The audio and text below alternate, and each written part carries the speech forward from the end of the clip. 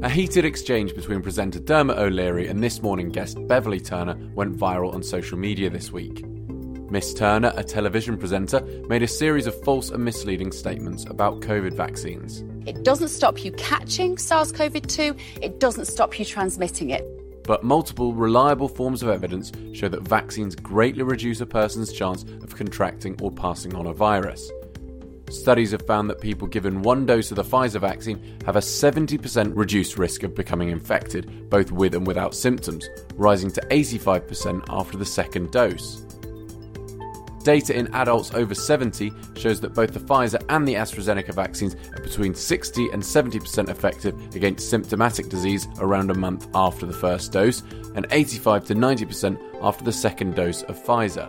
As to the claim on vaccines not stopping people passing on the virus, evidence suggests that one dose of either the AstraZeneca or Pfizer vaccines significantly reduces your chances of passing on the virus to members of your household if you do catch it. Meanwhile, in the wake of widespread Unite for Freedom protests in London over the weekend, thousands of people shared social media posts which wrongly claimed that the BBC vastly underreported the size of the demonstrations. According to the misleading posts, the BBC reported that only 350 people attended, when in reality, many thousands went to the protest. The posts featured an image of journalist Victoria Derbyshire reading the news above what appears to be a crudely faked caption, which reads, "An estimated 350 people marched through London today in protest over COVID restrictions and vaccines." But the caption is not real. The original screenshot that the fake caption has been put on top of actually came from a news report on the 29th of April 2020 about the birth of Boris Johnson's youngest son. And finally, the Stone Roses lead singer Ian Brown claimed that Japanese citizens vaccinated for COVID-19 are not permitted to give blood, posting on social media, "If the jabs are so safe, why has Japan stopped anybody who has one from giving blood?"